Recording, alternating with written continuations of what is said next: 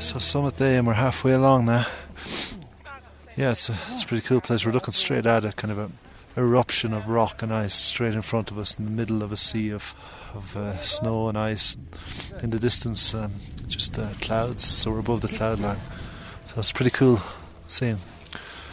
So yeah, so far so good. Mount Vinson, the Antarctic. One of the highest and most remote mountains in the world. An Irishman, Paul Devaney, has the summit in his sights. It's 6:30 on the 5th of January 2014 and we are on top of Antarctica. Thank God for that. Nothing but peaks pointing out through snow. It is amazing.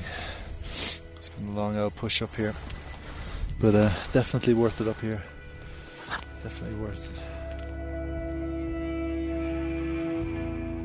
Now this might sound like the end of a journey, but really it's the beginning of another one.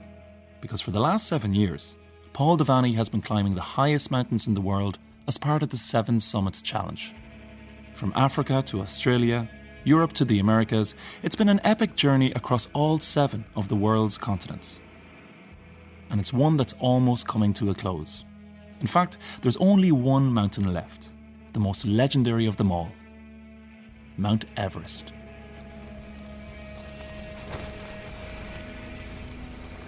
This is adventure, this is what, a variant of this is what, the guys had to deal with on a larger scale 100 years ago with endurance. Ordinary people doing extraordinary things. That's kind of what I see this as. I've kind of got some of that ahead of me. I've finished now my 6th summit of 7 and Everest is the only one left. Who knew that day would come? But here it is, and we have to be ready mentally. We have to be agile to deal with changing surroundings, changing topography with avalanches and ice falls and changing circumstances. And you gotta want it. You gotta want it enough that when you go for it, you get it. Less than 300 climbers around the world have managed to climb all 7 of the summits involved in the challenge. And Paul Devaney, originally from Clough in County Longford, hopes to be one of them.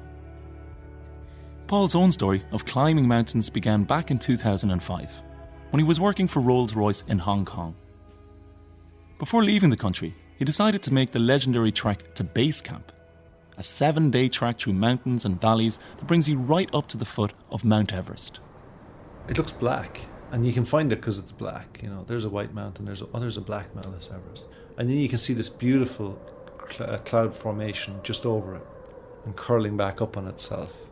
It looks so beautiful and peaceful and picturesque, but if you're up close to it, it would be like a very, very high-speed train just constantly whizzing past the mountain. The winds on Everest can reach up to 200 miles per hour as the jet stream slams into the side of the mountain.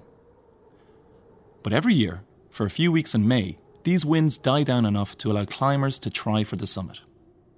Paul has been dreaming about this for a long time, but the funny thing is that when he started off, he didn't actually have the greatest head for heights. In terms of tolerance of height, he's pretty much down at the bottom rung of the ladder in the house. So he's scared of heights? He's terrified of them. That's Colm, one of Paul's brothers who was responsible for updating the social media while Paul was climbing the highest mountains in the world. We were astonished by his interest and then his progression in mountaineering because there was no history of it. By 2012, Paul had climbed 5 of the highest peaks in the world. But to train for the final 2, he left his well-paid job in Berlin to return to Ireland and train full-time. He certainly has suffered for his art, there's no question about it. And from what you hear of his training regime in Limerick, it's quite intense. Come on, Nancy, fasten up. Says we cope in 6 weeks. The University of Limerick boasts one of the most modern and best-equipped sports facilities in Ireland. And it was here where Paul spent 9 months preparing to climb for both Antarctica and Everest. Paul's training focused on everything from strength training to yoga, but he also focused on endurance training with instructor Aidan O'Keefe. For people just think it's just a mountain, there's more than a mountain. Like when you look at Base Camp is basically the same height as Kilimanjaro. So you're over 5,000 up already, and then you're going, oh Lord, he still has to climb a mountain. Aidan, tell us a little bit about what was actually involved in Paul's training for Everest, and I suppose for Antarctica too. We had a plan of climbing the stairs of a building down the road further, just constantly up, back down, just to build his legs, just get used to endurance, getting used to the weight of the boots. Steppers inside, Stairmaster. There's an arc trainer inside, long hauls on that, just pure endurance, just pure hard slog. To prepare his body for breathing at high altitudes, Paul also lived and trained at one of the only facilities of its kind in Ireland and the UK, the National Altitude Centre at UL. By controlling the amounts of oxygen being pumped into each room, the house can simulate heights of over 4,000 metres. Now this helps prepare climbers for breathing the thin air of Everest. Again, during your training, how are you feeling? Grand, yeah. Yeah? Yeah, no problem. First time again? Yeah, same. No. This is Rachel Turner, who's working with Paul on altitude training. Rachel has been to Everest Base Camp before to study the impact of altitude on climbers, and she knows firsthand the dangers of climbing at the same height as a cruising jet aircraft. What's difficult about Everest is that you're so far and above the level which people can actually aid you down. Even trying to lead someone down who's very ataxic or uncoordinated makes it very difficult to rescue people, even if you recognise the symptoms and you want to bring them down. It's an incredibly dangerous place. As a testament to the dangers of Everest, there are scores of frozen bodies scattered along that final push for the summit. In fact, even stopping to try and help someone in trouble can be incredibly risky. That was one thing that scared me with Paul, because I know he has a heart. And if anyone got in trouble on that mountain, he would sacrifice himself, sacrifice his dream, just to help that person. Like a prime example was on Antarctica. He went out and a person got in trouble with their own sled, dragging it along, and they just weren't able for it. But Paul loaded their stuff on top of his own and doubled up the weight in his own sled and dragged that for him, so their dream could come true. And like that's the true character of the man. What did you think, Eileen, when Paul said that he was going to be climbing all these mountains now over the last few years? I didn't realise what he was going to. It didn't seem to be enormous at the time, but now I know. Paul comes from a family of 9, and they've supported him from the very start. But with a few weeks to go before he's due to leave, his mum Eileen is worried. But the possibility of an avalanche or... Not as much as... An ice slide or anything like that. Very little. They used to be in the early days when the Sherpas didn't understand the mountains so well. They used to put camps in fairly ridiculous places, but that's not become as big an issue at all. As Paul reassures his mum, nobody could have realised just how deadly avalanches would prove to be for Everest 2014.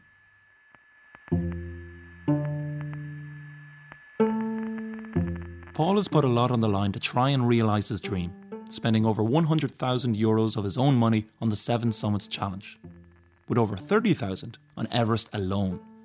And all of this just to have a shot at climbing the tallest mountain in the world. Why do I want to climb Everest?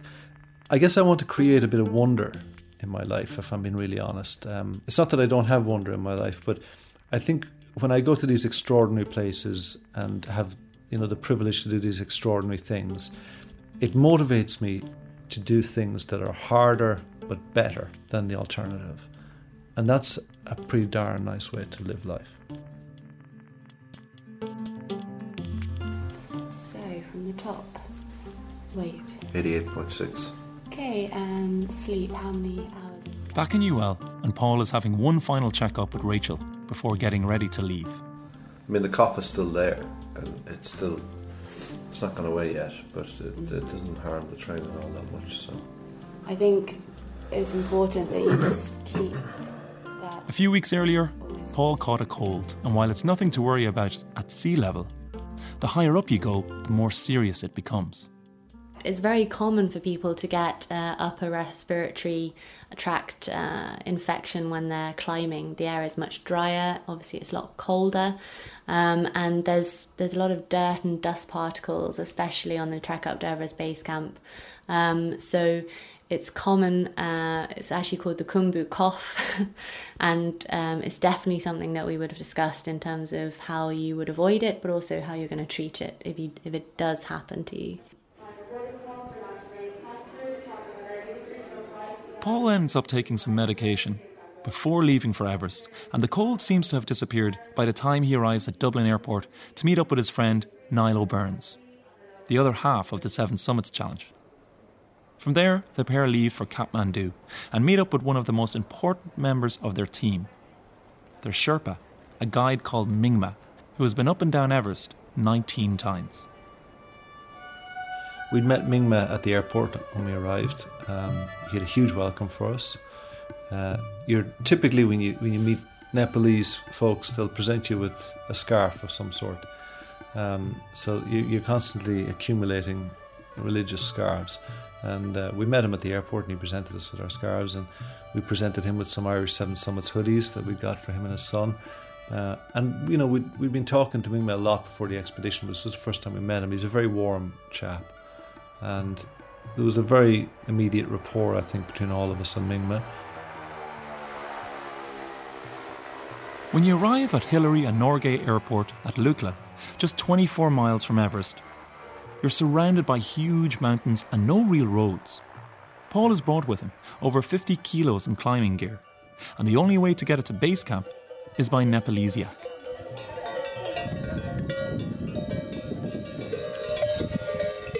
Yeah, they're extraordinary creatures because they're able to deal incredibly well with thin air, low oxygen environments, which is why they're used, why they thrive up there. And so they have bells attached to them, partly so you can hear them coming, and partly so their owners can find them. But you'll always hear this kind of ding, ding, ding, ding, ding, the whole way up the valley until you get to Everest Base Camp. Paul also brought with him a small audio recorder to capture the sounds of his journey to base camp along the way. It's the 3rd of April. We're on day 7 since we left Dublin. We're in Namche Bazaar at 3,400 metres. So today has been our rest day, acclimatisation day. We trekked a fairly steep bit for about an hour and a little bit, up to an area where you can get your first glimpse of the mountain. So we're able to stare out at Everest in the distance and Lhotse beside it, and very nice place, beautiful view. Just looking out the window, and yeah, it's a completely different scene. It's a winter scene out there, and you can feel it. Temperature's cold. Saoirse Rowntree is up ahead of us. She's a Irish girl who's trekking to base camp, and she's up at base camp, and she said it's minus 22 degrees up there. So we're kind of getting ourselves ready to leave the tea house situations behind and start living in tents and dealing with severe cold. But we've got the gear, and this is what we've come here to do. So I guess the sooner we get into that environment, the better. But I guess this is Paul signing out at Namche Bazaar, 3,400 metres on the 3rd of April 2014. The trek to Everest Base Camp allows you time to get to know your teammates and to slowly get used to life at the high altitudes. The higher up you go, the thinner the air gets, and even walking uphill begins to feel like a struggle. But as soon as you start moving and the oxygen demand gets created, you find that there's less available, and you find it's more difficult, and you get out of breath, and you become completely out of breath within 10 steps. And you're hoping you won't meet anyone on the route, because if you had to have a conversation with anyone, it was a conversation where both people are completely out of breath, and you have this kind of feeling that you haven't a measure yet of how good you are versus everyone else. So you don't want to meet somebody that then is talking to you while you're out of breath and they're fine, and they're staring at you going, and you want to climb Everest. So that's constantly playing in the back of your mind a little bit. But yeah, any movement at all, and you really feel the demand. In these early days of the trek to Everest Base Camp, finding it difficult to breathe while hiking at over 3,400 metres isn't the only challenge Paul faces. So it's now about 2 o'clock on the 7th of April. I'm in Dingbashay today, and this is our second day in Dingbashay. So we arrived in here the day before yesterday, and we're going to spend 2 days here basically acclimatising. So yesterday was a climb up out of here to a mountain about 5,000 metres high, 5,045 metres high. It was good, nice day, really good to be up on a peak, our first peak so far. Got some nice photos, but on the way down I could feel some of the cold that I had the week before I came to Nepal starting to creep back in, and starting to feel nasally and starting to feel congestion and throat and all the rest of it. By the time I got back down here, it was evident that cold had sort of re-emerged and blossomed again. So yeah, I've been feeling pretty crap, pretty miserable for the last 24 hours, and yeah, I'm just trying to get rid of this damn thing. So I'm gonna see how I go, and if I have to carve out a kind of a separate itinerary from here to base camp, then so be it. I don't mind that. It takes me away from the group, but at the end of the day, it's about getting healthy and being able to do this thing when we get up there. It's very difficult when you're at altitude to defend yourself against even something as simple as a common cold. Your immune system is slightly compromised already because of the physiological stress that your body is under generally.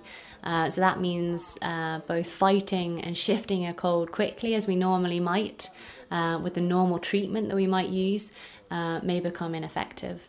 And really, the only way you're going to shift something like that is to drop down a little bit in altitude and then treat appropriately. Today is the 9th of April. I think it's the 9th of April, and yeah, it is. And I'm heading in the wrong direction. For the first time, I'm heading back down just drinking some soup here. Heading back down the mountain. Grab some salt.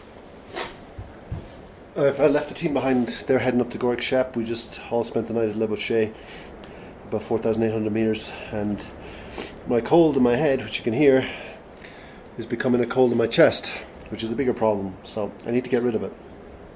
And I can't get rid of it at altitude and up high, so I've got to head down as far as I can until I get enough oxygen in my system that my immune system starts to bulk up and beat off this virus. Because up higher it'll develop into something nasty like pneumonia, or even worse. So it's a bit disheartening, gotta be honest.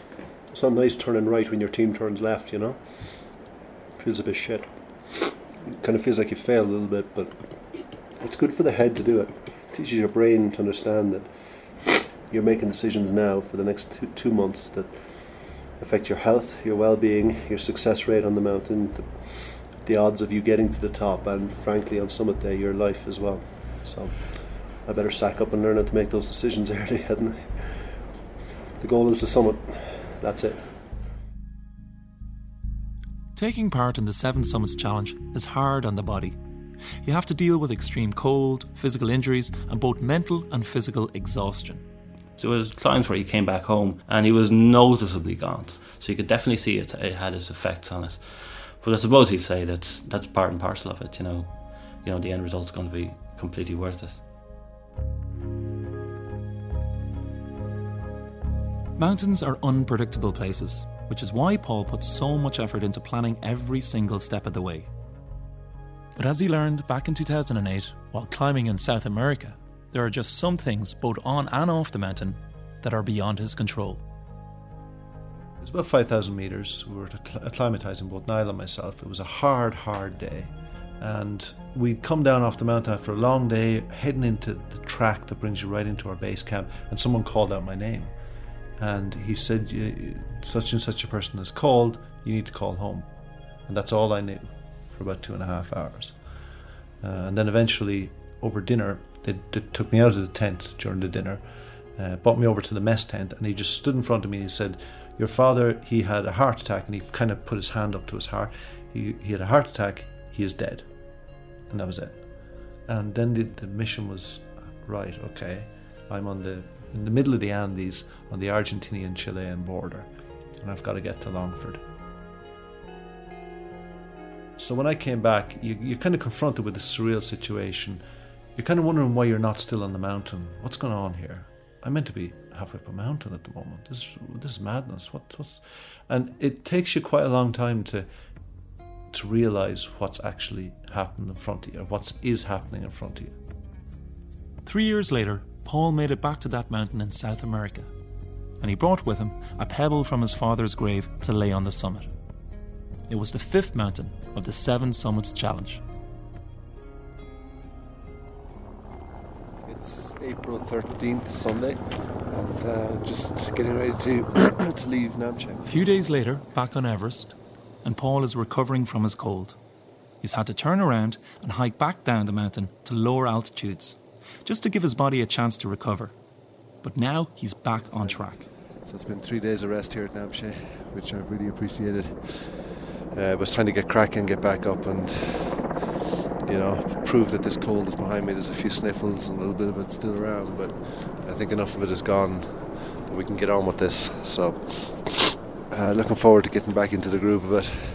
It's Easter week, and it's an important week because there's a lot of big things potentially going to happen and actually going to happen. My brother and his wife are expecting their first kid. So that's due this week, actually due on the 14th of April, which is tomorrow, which is it would have been my dad's 70th birthday.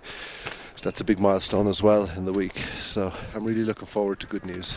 I'm really looking forward to hearing about a new niece or nephew this week.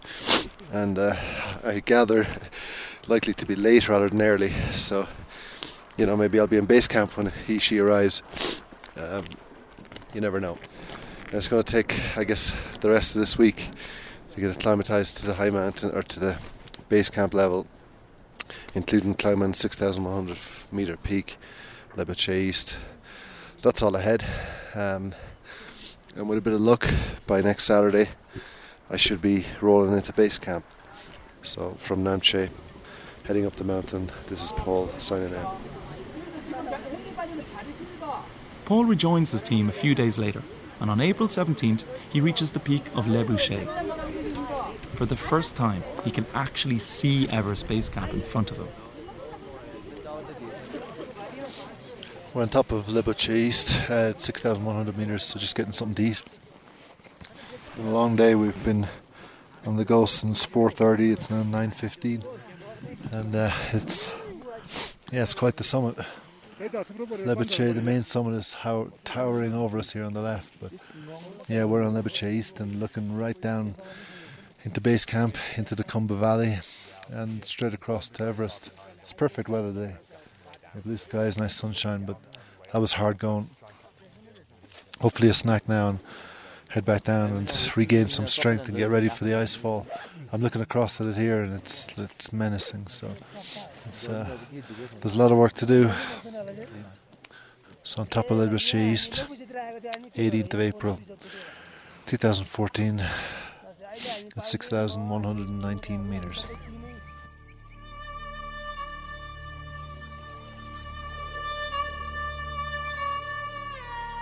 Up ahead is base camp, and one of the most dangerous parts of climbing Everest, the Khumbu Icefall. It's around a 1.5 mile stretch of huge chunks of ice the size of cars and buses, stretched over deep crevasses, and the whole thing is constantly moving, twisting and shaking. Base camp is an awe-inspiring place. You get there, you're elated to get there. You settle into your tent, and immediately in the first night you can hear the glacier moving, cracking underneath you. In that way it's almost intimidating.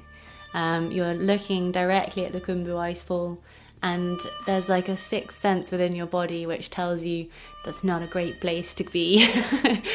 It's exactly what it says on the tin. It's a moving glacier coming down off the highest mountain in the world. You can tell that there's danger. As Paul and the team of climbers take pictures from the summit, the mood on top of Le Bouchet is a triumphant one. But at this stage, nobody has any idea that 2 hours earlier, Everest and the Khumbu Icefall have been struck by one of the worst ever climbing disasters. 12 Nepalese mountain guides have died in an avalanche on Mount Everest this morning. Officials say the avalanche happened at around 6:30 local. When I read it, immediately I went, oh no. And I sent a message immediately around to everyone in the family saying, there was an avalanche and this is pretty serious. There's a number of people dead here. This is big news. Everest's deadliest day. The avalanche hit on the mountain's most popular route, leaving at least 12 dead and 5 missing. The dead were all Nepalese guides. They were caught relatively low on the mountain. So it's Good Friday, the 18th of April, and we're back in Le Bouchet. I'm just walking through the little village here, and it's been quite a day because it's been a bit of a disastrous day at base camp. We came back to a report that almost 20 Sherpas had been killed in the icefall today, and it looks as if that's for the most part true. So you can see the fallout of it everywhere. Every Sherpa in our team is touched by it, either through a relative or a friend, and it's a very hard day for them.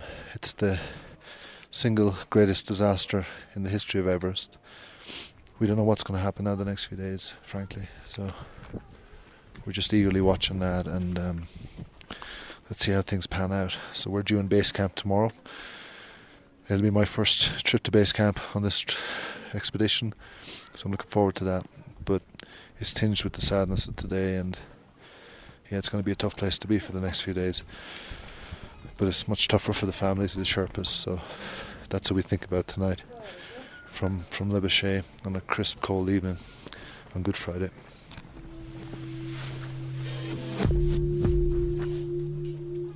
Back home in Ireland, before leaving for Everest, Paul had spent hours poring over maps and diagrams, explaining to Colm and his family where he would be on any given day.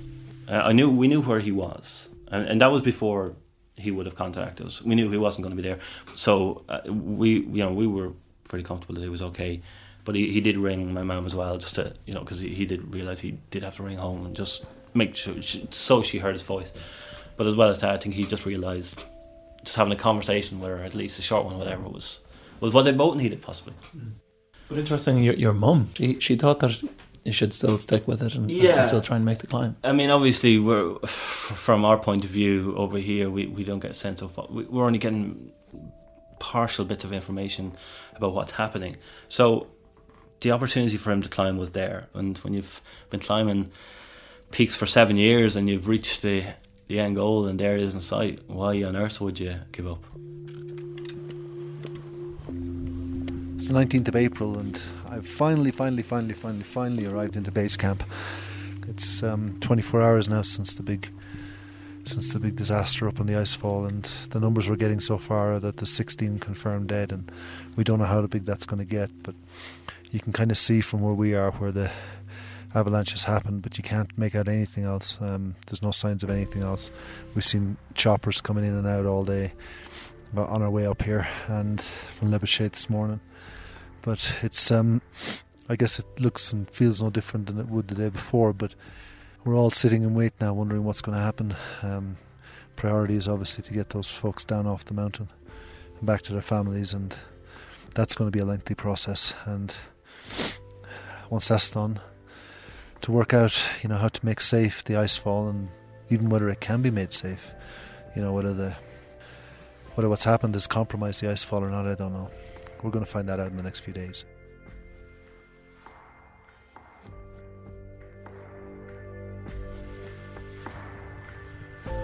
It's Easter Sunday, the 20th of April, and I'm stood here at the bottom of the icefall looking right up. It doesn't look like anything is untoward when you're looking up at the icefall from where I am. It just looks like another day, There's Everest, there's clouds above it. Very, very unusual clouds with spectrum of light flying off them. It's very dramatic looking. That's the jet stream up there. Everest is calm and peaceful. The summit doesn't look all that far away. I can see it from here. I think I can anyway. The summit seems close, but as the situation unfolds at base camp, the possibility of reaching the top is slipping further away. Today, all the Sherpas and some big team guys are going to meet and decide whether we put a stop to the whole season or not. So it's a big day in terms of deciding what happens this year or doesn't happen. You can see the Sherpas are shaking. You can see it physically in their faces, actually. And they're wondering whether the mountain's angry, and the gods of Sagarmatha are saying this is not a year to climb, and that's their spirituality and their belief, and that's going to actually decide what they do and what they don't do. So they're going to decide whether they want to go on, and we can't go on without Sherpas. So let's see how it goes. But interesting times on Everest, an interesting Easter Sunday. In the days that followed, time slowed down at Everest as climbers and Sherpas tried to come to terms with what had just happened, mourning the loss of their brothers and meeting up to discuss what was going to happen next. And when there is a tragedy like this, does everything stop for a time or does business continue as usual? Well, I suppose again it'll certainly stop. It was very confusing. There were a lot of breaking news over the days, which would then be contradicted by the afternoon, and that was happening a lot. And at a certain point, from our own perspective in working on social media, it came to a point where the only word that we were going to take was Paul's word. I would say, within certainly a fairly short period of time, again, the Sherpas will be back and they'll be fixing ropes and the expeditions will be moving again. It's the nature of, I suppose, the large scheme. So the big Sherpa meeting's going on across the way from us here. You can hear some of the noise. All of the Sherpa leaders have come together to think and talk about what's happened and what's going to happen over the next few weeks. So yeah, it's going to be an interesting outcome. We're just waiting to hear back, but yeah, there's been a lot of roaring and shouting and cheering, and one guy in the centre seems to be leading the pack, and they're talking about what risk they may have and what's happened to up to 20 of their colleagues in the past few days. So it's a very emotion-driven meeting, I'm sure, but our leader Mingma's over there with the rest of the team, so we should hear back soon. There's a helicopter circling overhead taking some photographs and examining the ice fall behind us to see if it's safe, but also taking some snaps here of what's going on. It's a pretty historic thing, really, I suppose. Sherpas deciding how they're going to progress on their mountain, I suppose, which it is. And they'll ultimately decide if they want to go on or not. So we're waiting to hear back on that. But the Sherpas, am I right in saying, have decided collectively that they feel climbing should cease for this year? I don't think all the Sherpas have, but a big majority of the Sherpas have actually decided that they are not going to go back up on the mountain. And I think that is their prerogative in relation to the fact that... Every year, the Nepalese government takes in around $4 million through licenses for climbing the mountain. Climbers would be lost without Sherpas, and Sherpas and their families rely on the income from the climbing industry to survive. After the accident, however, it was revealed that just $400 was offered to Sherpa families to help with funeral costs. We wish this is just a bad dream. We want to wake up with a fresh dream.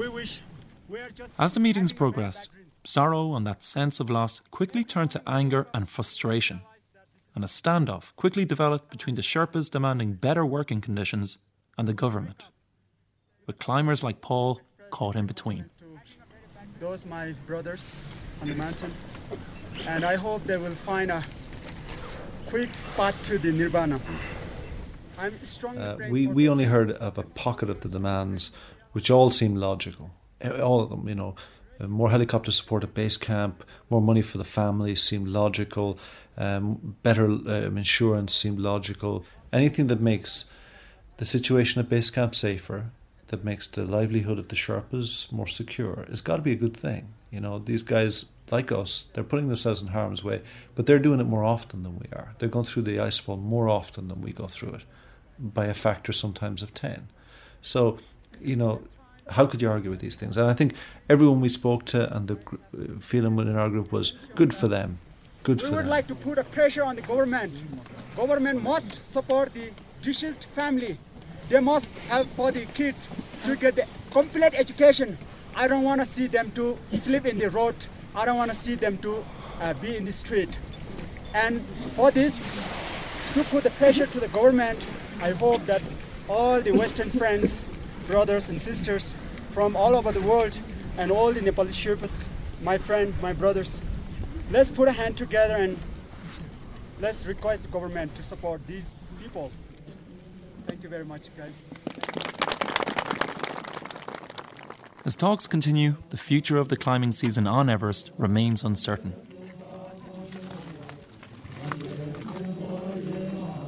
A few days later, a traditional puja ceremony takes place to pay respects to the dead.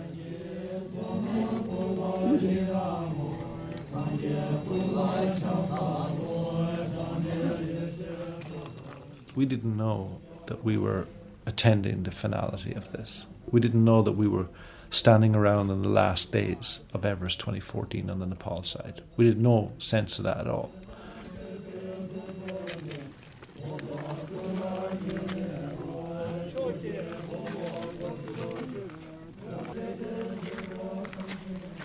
It's Wednesday the 23rd of April at base camp again. Yeah, it's been a day of mixed emotion today. Up this morning, usual time, breakfast at 8. We knew there was a meeting planned for this morning to negotiate with the ministry down in Kathmandu. And we had dinner there just about an hour ago, and Mingma came in and told us that many of the teams are now pulling off the mountain and going home. So I don't know what's next. And yeah, let's see what happens tomorrow. The next day, the remaining expedition leaders make the unprecedented decision to leave the mountain and abandon the season. Ultimately, we've all come away with nothing, but we've come away with our lives, I guess, which is more than the 16 Sherpas. And again, it's hard to find any comfort in that. That's a dreadful thing to say, but it's really hard in the moment of the collapse of your aspiration to find some sort of comfort in the fact that you're still around, because you always expected you would be. You just expected you would be and have the mountain climbed as well.